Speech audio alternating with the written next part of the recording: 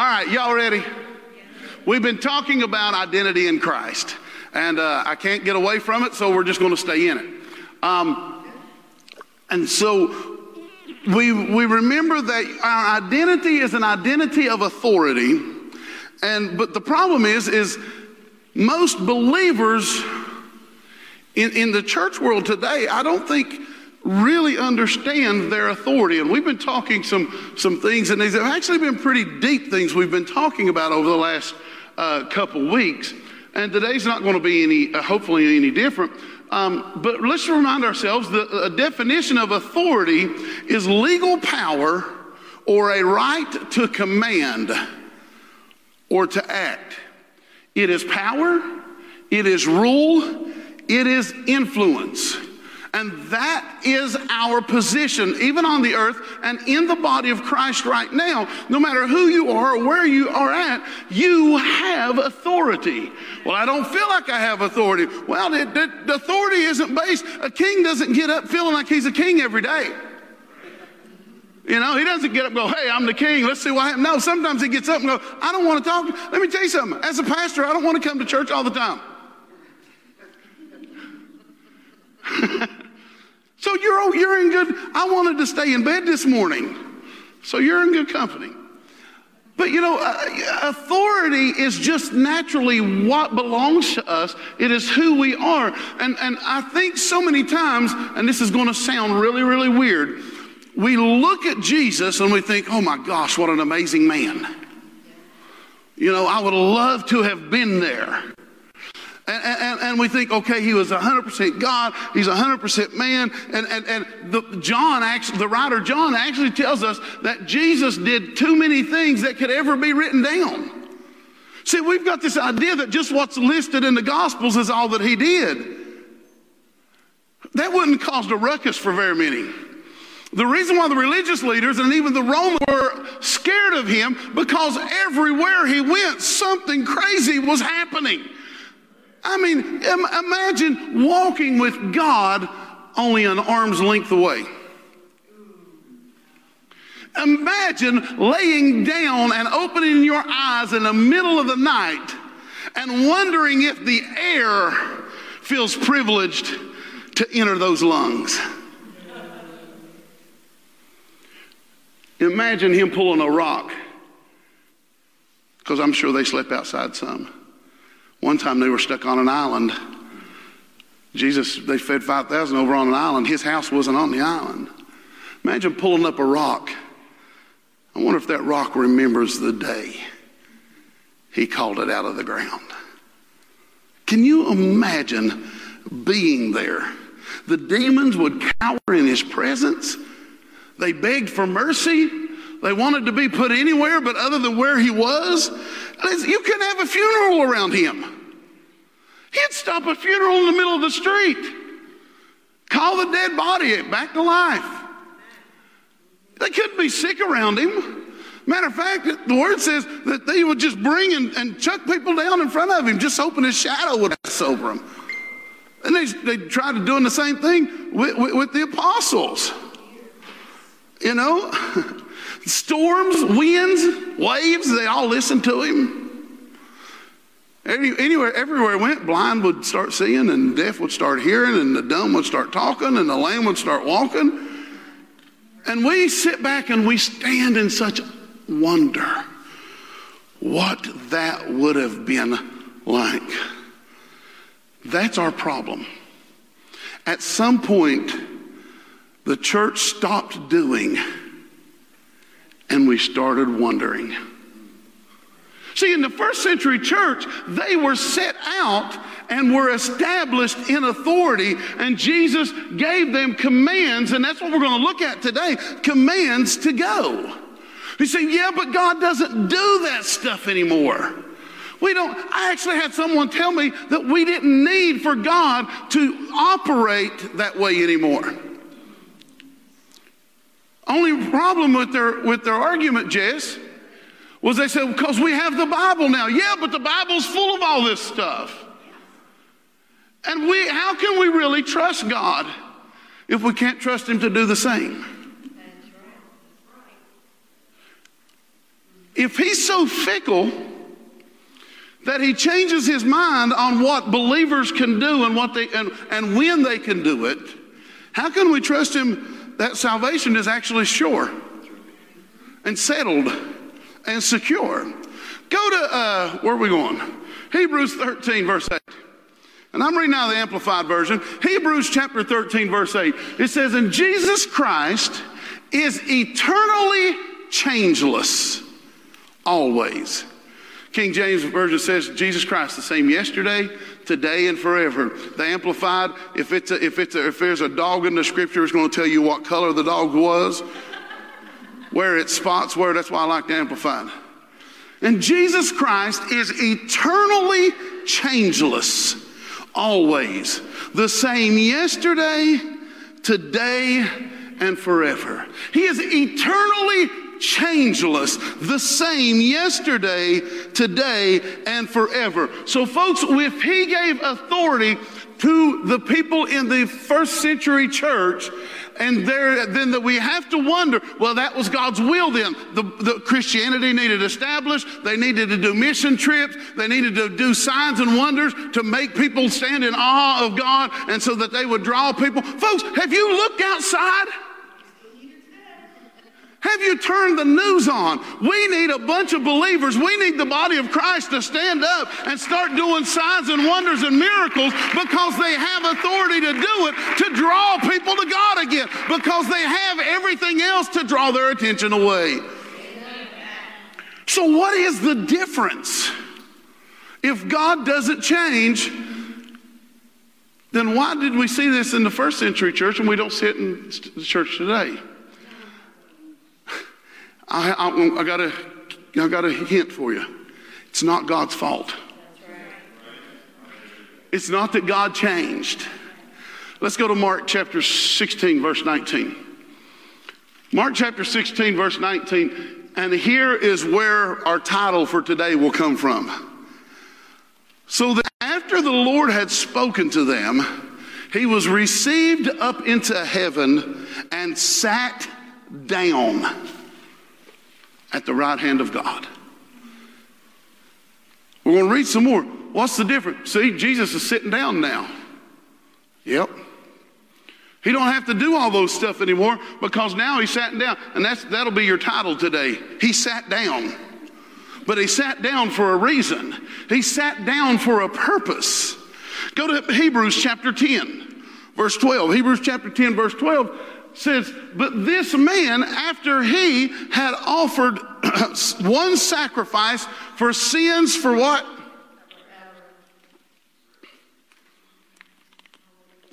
There's no more sacrifice needed for sin.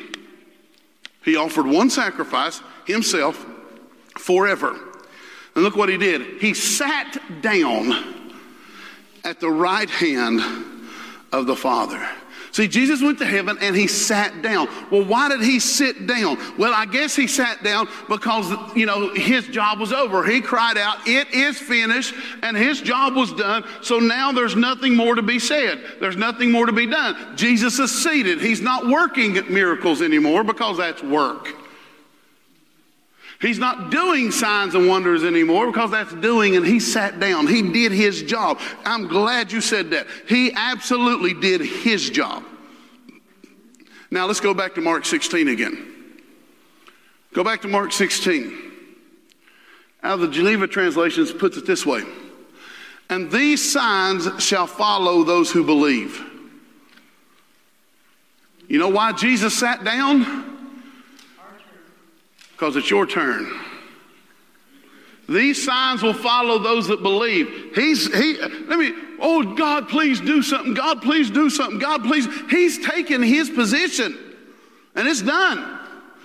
He left you and I and the rest of the apostles and the first century church. This didn't end. He said, and these signs shall follow them that believe, not that them that believe for the first 100 years. Not for them that believe in the first 1,000 years, but all believers who shall come forward from that point on. These were the signs that would follow their lives. Amen. And these are the signs shall follow those who believe. In my name, they shall cast out demons. They shall speak with new tongues. Quick, can I take a little side teaching here? Just in case you think that means learning other languages. Early manuscripts actually leave out the word new altogether of the Bible. It just says they shall speak in tongues. And when they do put that new in, that word new actually means one that is unlearned to the person and can't be learned by natural causes. So if you can learn another language by Rosetta Stone, that's a natural cause. That's not what he's talking about. And these signs will follow them that believe. In my name, in his name, will cast out demons. They'll speak with new tongues. And they shall take away serpents. And if they shall drink any deadly thing, it shall not hurt them. They shall lay hands on the sick, and they shall recover. So after the Lord had spoken to them, he was received into heaven and sat down at the right hand of the Father, and sat at the right hand of the Father. You see, why Jesus is sitting today, why he is in his position, is because the head sits at the top where the head is supposed to sit. And now the body of Christ has been left with the example of this is what a natural believer should look like. Amen. Well, why don't we look like that? Maybe we're not really believers. That don't mean you're not going to heaven. That don't mean you didn't accept Jesus. But maybe there's just things that we have quit believing. Maybe we have started to wonder what it was like rather than letting it continue. He said, these signs will follow believe. Oh, but he was talking to the disciples. But aren't we disciples? Aren't disciples simply those who follow Christ? So why would those disciples be more important than this disciple? Why would Peter be any more important than Renee? Come on. Folks, Jesus is sitting today, and he's sitting so that his body would do something on the earth. I'm just going to throw these at you today. We'll finish when we're finished. John chapter 14. John chapter 14, I love the Passion Translation of this. He says, I tell you a timeless truth. If you like King James, verily, verily, I say unto you. He says, I tell you a timeless truth. The person who follows me in faith, believing in me, will do the same mighty miracles that I do, even greater miracles than these, because I go to be with my Father. Amen. So what is the problem? The problem is we have developed a church of non-believers. Thank you. Because when it gets that deathly quiet, because people's like, oh my gosh, you called us all non-believers. Because we have tagged the idea of non-believers to those who have not awakened to salvation yet. And we think they're the non-believers. Churches are full of non-believers because we need to be seeing things like this again. We need to be walking with the same signs and wonders and miracles that he gave you authority to do. And if we're not, it's because we have yet to step out. Jesus sat down so that you and I would go do the work. We're saying, God, please, and he's going, I gave that authority to you. So much so, I restored it with the second Adam. Because the first Adam had authority over everything, and God didn't. Remember, we talked about this even last week. God didn't even try to override his authority. Remember naming the animals? Our problem is we have become a body that does not agree with the head. And folks, I'm going to tell you, that's diseased. If my head's saying one thing and my body's doing something else, that's disease. Well, what's the disease? Unbelief. Can we go back to that? Oh, you're still up there. Can you go back to the first of that, Bob? he says, I tell you a timeless truth. The person who follows me, believing in me. You notice there's a comma there. It's because there's two different statements. We've got a lot of followers of Jesus.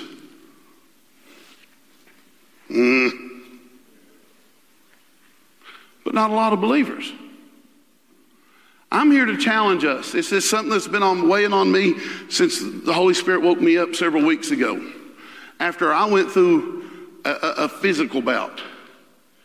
After I went through something that I had to lay on my bed in a hospital and saying, how did I get myself here? I'm not asking you to go through something I've not went through myself. And I thought, this shouldn't be.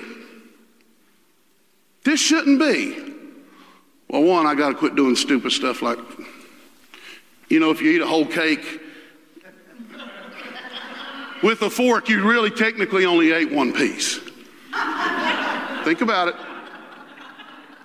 So I can stop doing stupid stuff to my body like that. Am I the only one that does stupid stuff to your body? You look over here at Steve, he's all in shape, and good for him.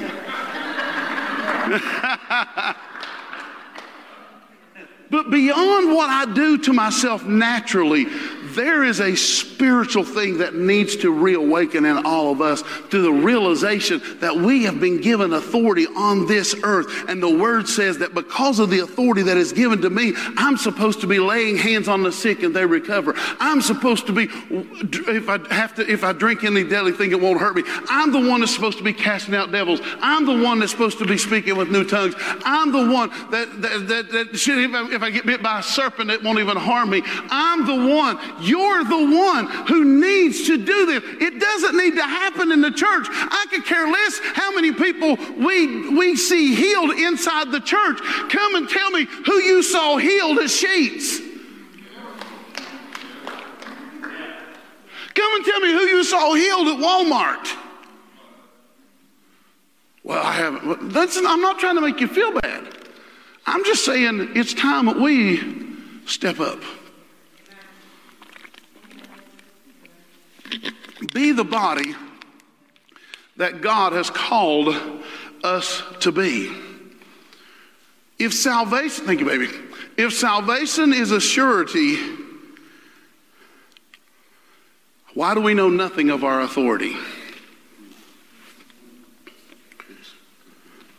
Because what we've done is we've came and introduced a whole lot of people to the love and the grace of Jesus. They've accepted it. They walk in it. It is now their reality, and we've never told them who they are past that. And so they still sit at home, and they still identify themselves as a recovering. Fill in whatever blank you want to fill in there.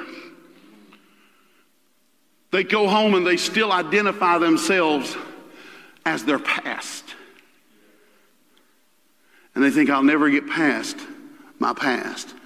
Well, folks, that's a lie. That's a lie straight from the pit of hell. That's the voice of a bully who is trying. That's what most bullies do. They just try, as long as they can keep the bluff on the person they're bullying, that person will never raise up. See, that's what the enemy has told the church for so long. We filled this lies that started way back in the Middle Ages when they wanted to chain the Word of God to a wall so it wouldn't escape to the people. Come on, is this too far? What do you think Martin Luther got himself in so much trouble for? Because as long as you can keep people dumb, you can keep them controlled. You can apply that to whatever you want to apply with it. But see, when we begin to walk and we begin to understand who we really are, and the problem is, for the most part, the church has bought into the lie.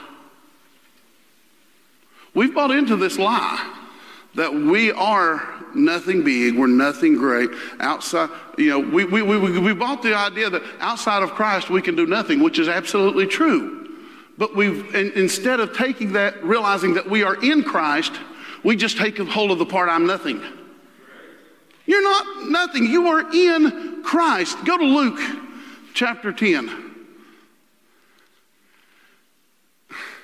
Some of you don't know my background and how I came to believe some of these things. So you're going to hear things today that's going to sound kind of rude. Because as I was thinking this week, I thought, I hear my old self coming back. I wasn't always this fun. Luke chapter 10, verse 19. He says, now you understand that I have imparted to you all my authority. I love this. King James Version, I think, says he has given us power over the enemy. And that word power there is not dunamis. It's authority. He says, and I have imparted to you all of my authority to trample over his kingdom. So you have the authority over hell itself. Amen. Come on. Even hell doesn't stand a chance against you. Amen. That's why I love that when Perry was singing, if you came out of the grave, I'm coming too. Why? Because death doesn't even hold us. He said, I have imparted to you all my authority to trample on over his kingdom. You will trample upon every demon before you and overcome every power Satan possesses. That's why I love the Passion Translation there. King James says, I have given you power over the enemy and over all his power. Those two words are actually different. The power of the enemy is that dunamis power. It's over a natural ability. But God says, I'm not giving you natural abilities. I am putting an authority in you. I am giving you a power that causes you to be able to influence the things that are in your life. I am giving you the right to rule, the right to influence, the right to accomplish great things. And that right will absolutely cause you to win over the physical power that Satan possesses. Absolutely nothing will be able to harm you as you walk in this authority. Verse 20. However, your real source of joy isn't merely that these spirits are submit to your authority, but that your names are written in the journals of heaven and that you belong to his kingdom. This is the true source of your authority. Here's the problem. For the most part, Ted, the church is hung up on that. Don't get so excited that the devils are subject to you. Be more excited that your names are written in heaven. And we focused on that. So everything else that comes in these verses has been left to the side. And we've forgotten that in the verse before that, he's giving us all authority. Not just any authority. He gave us his authority. And his authority causes us to trample over the enemy. And because we can trample over the enemy, there's been so many people who's taken this authority message and went completely screwy with it. Come on.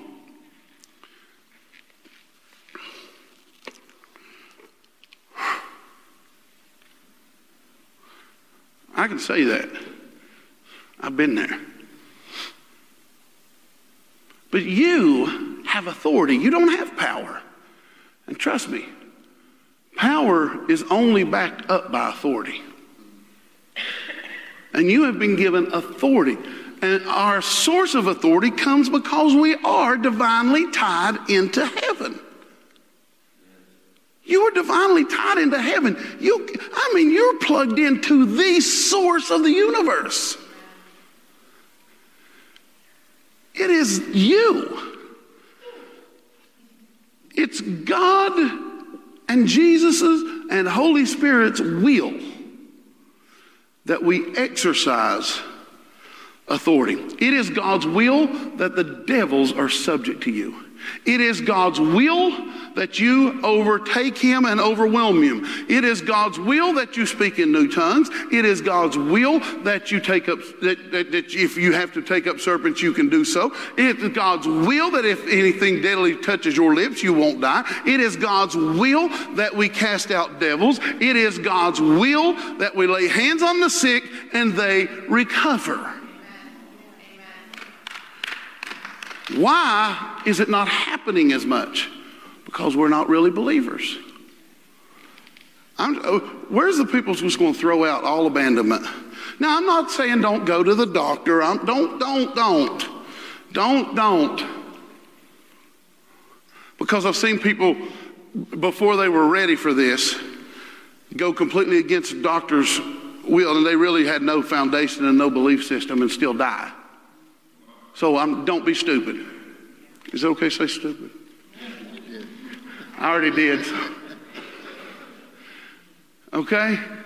There's a balance. But the balance is weighed on our side. That we have been given complete authority. And unless we start walking in it, we're always going to be wondering about it. Just a couple more scriptures. I'm going to let you go home today. Lunch is calling.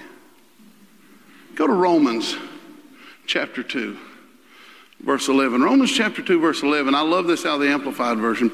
Romans chapter 2, verse 11. He says, "For God shows no partiality, no arbitrary favoritism. With him, one person is not more important than another." You say, well, that's a weird thing to put there. Why? Because the answer I always get, and the statement I always get, but all those things he was talking to his disciples. He was talking to the first century church. That word was for them. Then if that is the case, then we cannot hold to this word.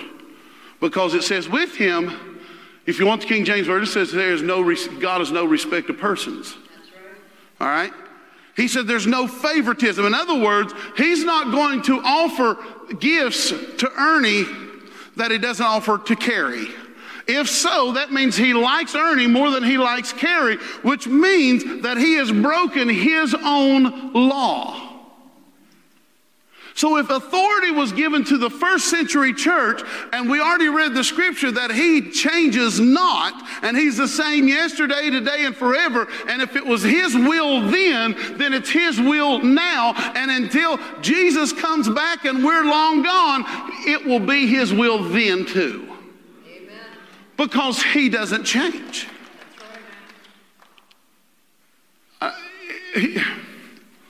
Yeah, but that was... He doesn't change. And the first thing people say, well, that verse there is sandwiched in a salvation text. I know.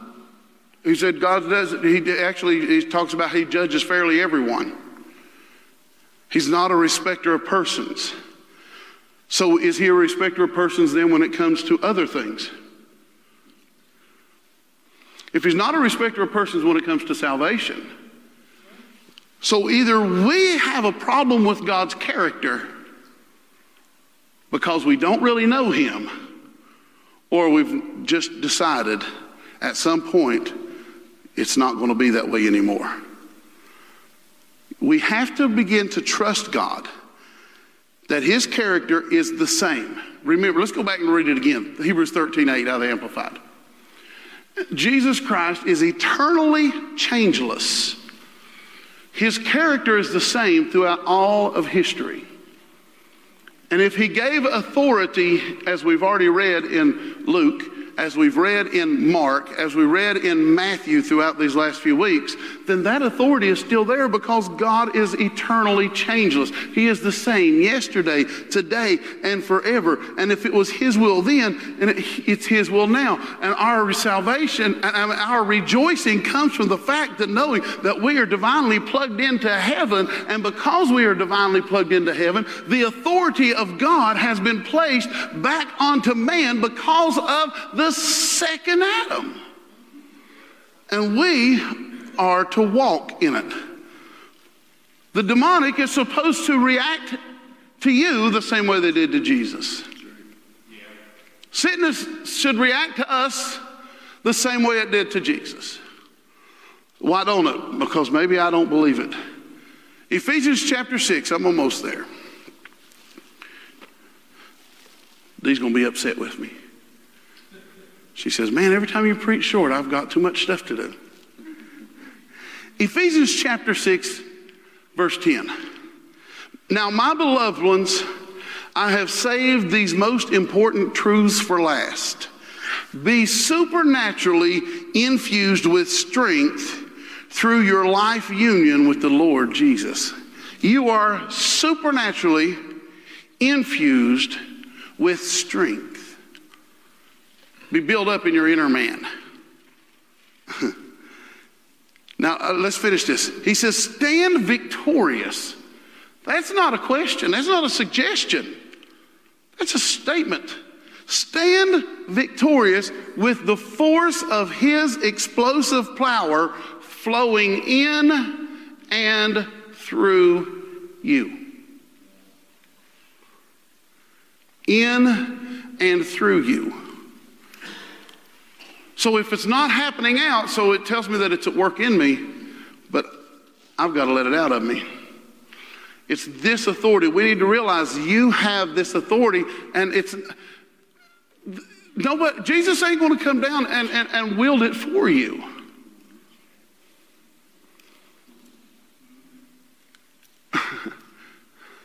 If you have a gun, you're never going to get good at it and accurate with it if somebody else comes down and always shoots it for you.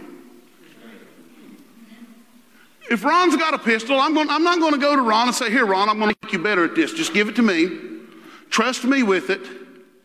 And I get good with Ron's gun. And I turn it back over to him, and I say, here you go, buddy. It's good. It didn't help him any. And that's what the church has tried to do with authority.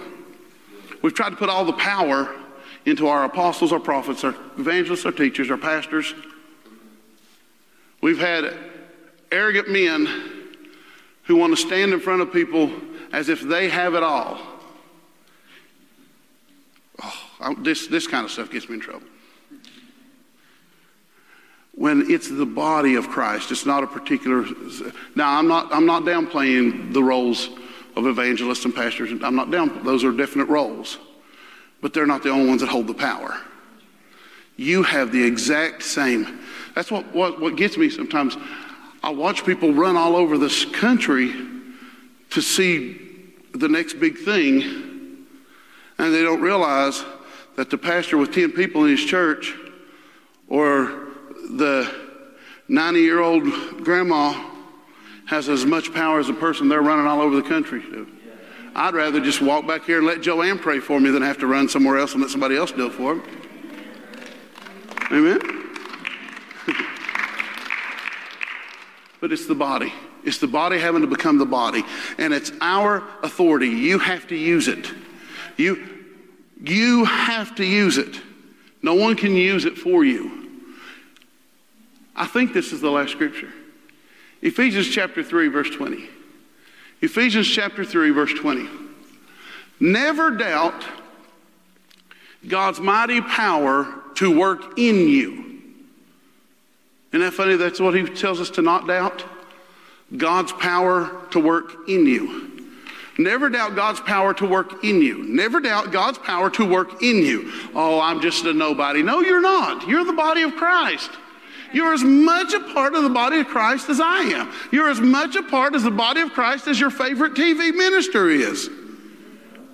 Never doubt God's mighty power to work in you and accomplish all of this. He will achieve infinitely more than your greatest request. If you're reading King James, it says, he can do exceedingly abundantly above all that you can ask or think. But I like the Passion Translation. He will achieve infinitely more than your greatest request, your most unbelievable dream, and exceed your wildest imagination. He will outdo them all for his miraculous power constantly energizes you. All of these things are going to get done because his power is energizing you. What's energizing you to do? To get up and do it. Because what did he do? He sat down. Mark chapter 16, verse 19. He says, after the Lord had spoken to him, he received into heaven and he sat down at the right hand of the Father. We already read in Luke 10:19. He said, now you understand that I have imparted in you all my authority to trample over his kingdom. You will trample upon every demon before you and overcome every power Satan possesses. Absolutely nothing will be able to harm you as you walk in this authority. However, your real source of joy isn't merely that the demons, that these spirits submit to your authority, but that your names are written in the journals of heaven and that you belong to God's kingdom. This is your true source of authority. Where is Jesus? Where is God today? He's sitting in his heaven. He's watching over the affairs of men, but his body's left on the earth. His body's left here to continue doing the miraculous, continue doing signs, wonders, and miracles. Well, what are we waiting on? Maybe it's time that we really become believers, because he's not a respecter of persons. If he did it for one, he'll do it for all, or else I can't trust him to save everybody either. I can't trust that salvation was for everybody. Because why would he lie about some parts and not about others? Well, the word tells us that God is not a man that he should lie. So evidently he's not lying, so evidently this still happens. So I encourage you this week, challenge yourself. Step out. Do something you've never done before. Walk in your authority. Walk in your authority. Be who God has called you to be. Amen? Amen. Father, we thank you for today. And we thank you for who you are and what you are in our life. Father, let us take this authority and remember it, Lord. Let this authority be more real to us than even what we have known and thought and planned up until this time. So, Father, today I release your body. Release this part of the body that you've given me. I release them to go and do, to go and be, to go and see all that God can do through them, to refuse the doubt that the enemy has told them that they are less than, that they are not as good as, that they don't have enough faith, because you have put your faith in them, you have put your authority in them, you have put it in me, and we will go forth and we will do what God has called us to do. In Jesus' name, amen.